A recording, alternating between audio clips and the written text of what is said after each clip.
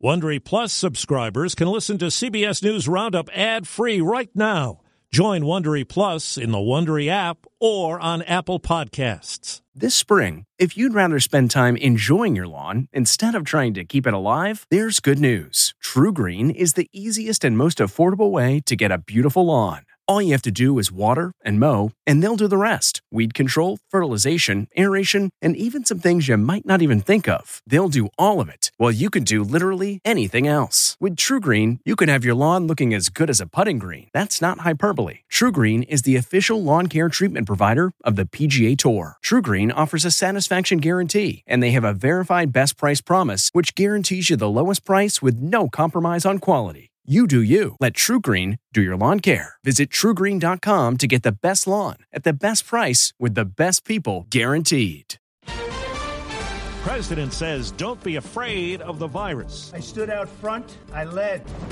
Critics and opponents react. I hope no one walks away with the message thinking that it is not a problem. Hurricane careens toward the Gulf. Things are really escalating quickly. Good morning, I'm Steve Kathan with the CBS World News Roundup. It had the look of a made-for-TV event. President Trump's return to the White House after several days in the hospital battling the coronavirus. Still contagious, he proclaimed we should not be afraid of the virus that has killed more than 200,000 Americans. Here's CBS's Ben Tracy. President Trump walked up the stairs of the White House, then flanked by American flags. He removed his mask and posed for the cameras. Still infected with the virus, the president appears to be breathing heavily. Don't let it dominate you. Don't be afraid of it. His message to the country, coronavirus is not that bad. That as more than 210,000 people in the U.S. have now died from the virus. Still, Mr. Trump stood by his decisions. I led. Nobody that's a leader would not do what I did. And I know there's a risk, there's a danger, but that's okay. And now I'm better, and maybe I'm immune. I don't know. There's evidence that having the virus does not confer immunity. And the president's own medical team confirmed he's still treated with a powerful steroid and the antiviral medication remdesivir. If we can get through to Monday with him remaining the same or improving, better yet, then we will all take that final deep sigh relief. But Dr. Sean Conley did not share important details about the president's condition, like the results of a scan of the president's lungs, which can be severely affected by COVID. The White House has turned down government help to contact trace people who were at the Supreme Court nominee event at the White House, where so many positive cases have turned up. CBS's Dr. John LaPook. The Centers for Disease Control, who have tremendous expertise, are on the sidelines here. You want to be able to have contact tracing, and you want to be able to get specimens from everybody so that later on you can figure out, well, where did this start? Not to point fingers, but to say, how can we prevent this from happening in the future? Joe Biden says he's glad the president appears to be recovering, but he indicated Mr. Trump bears some responsibility for getting infected and is now sending the wrong message.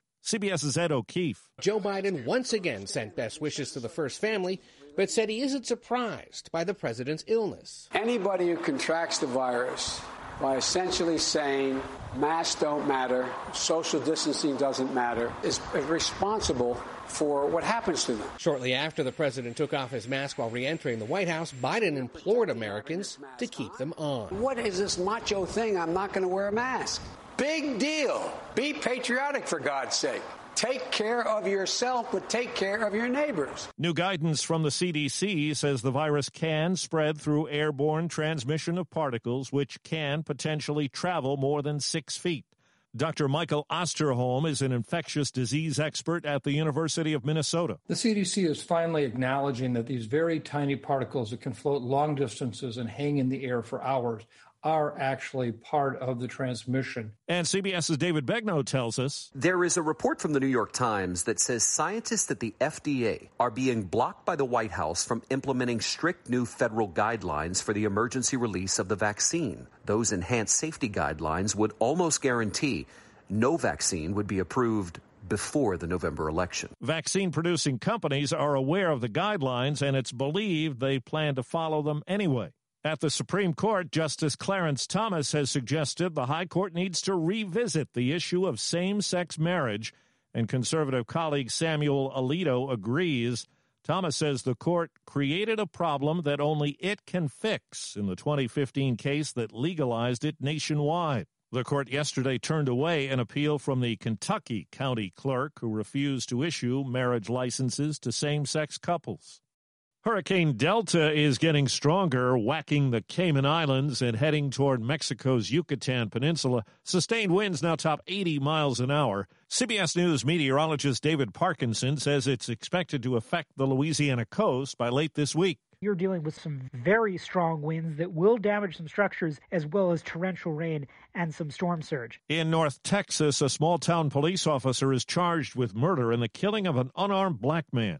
CBS's Maria Villarreal spoke with Jonathan Price's family before the legal case against the officer took shape. Wolf City police officer Sean Lucas was booked Monday night, charged with murder, and his bond set at $1 million. The Texas Rangers say Lucas was responding to a disturbance call outside a gas station on Saturday. That's when Officer Lucas encountered Price, who the Texas Rangers say resisted arrest in a non-threatening posture and walked away. Officer Lucas, according to the Rangers, then tased Price before shooting and killing him. According to family members, it was Price who intervened and de-escalated a fight between a couple. His father, Junior Price, says he showed up to the scene on Saturday as paramedics worked to save him. I'm watching my son die.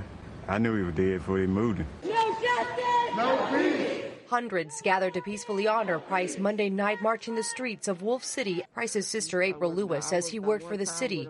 He was also described as a hometown hero and a stand-up guy. He had a bright future. It's just gone.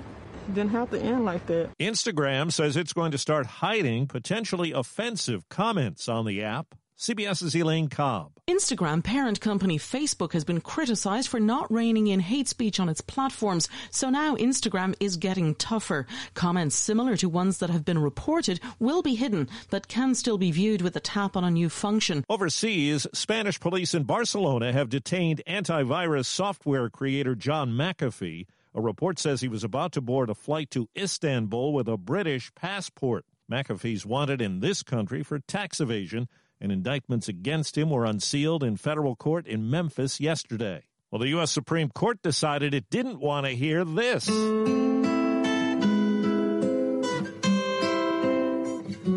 It won't take up the years-long court battle over the opening of Led Zeppelin's classic song, Stairway to Heaven. The case was brought by the estate of another songwriter. In March, an appeals court ruled in Led Zeppelin's favor.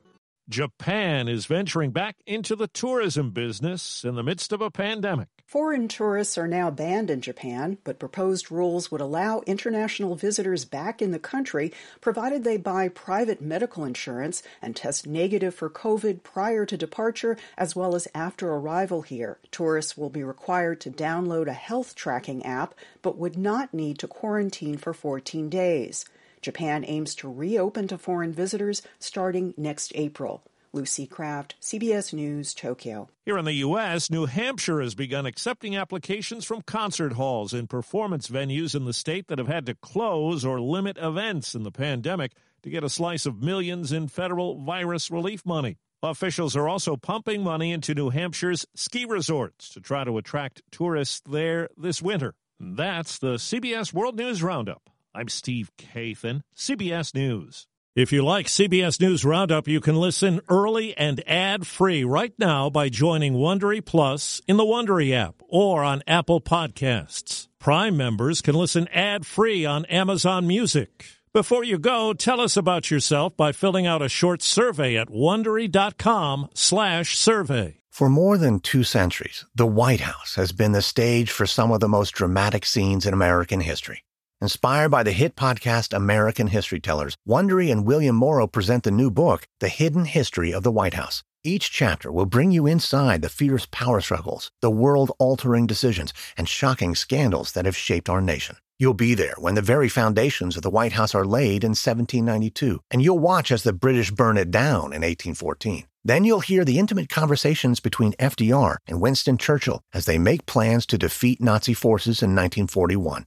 And you'll be in the Situation Room when President Barack Obama approves the raid to bring down the most infamous terrorist in American history. Pre-order The Hidden History of the White House now in hardcover or digital editions wherever you get your books. Survivor 46 is here, and so is On Fire, the only official Survivor podcast, and we have a twist this season. The winner of Survivor 45, Dee Valladares, will be joining us every week. We're going behind the scenes of the biggest moments, the how and the why things happen, and the strategy and analysis you can only get from someone like me, a Survivor winner. Listen to On Fire, the official Survivor podcast, wherever you get your podcasts.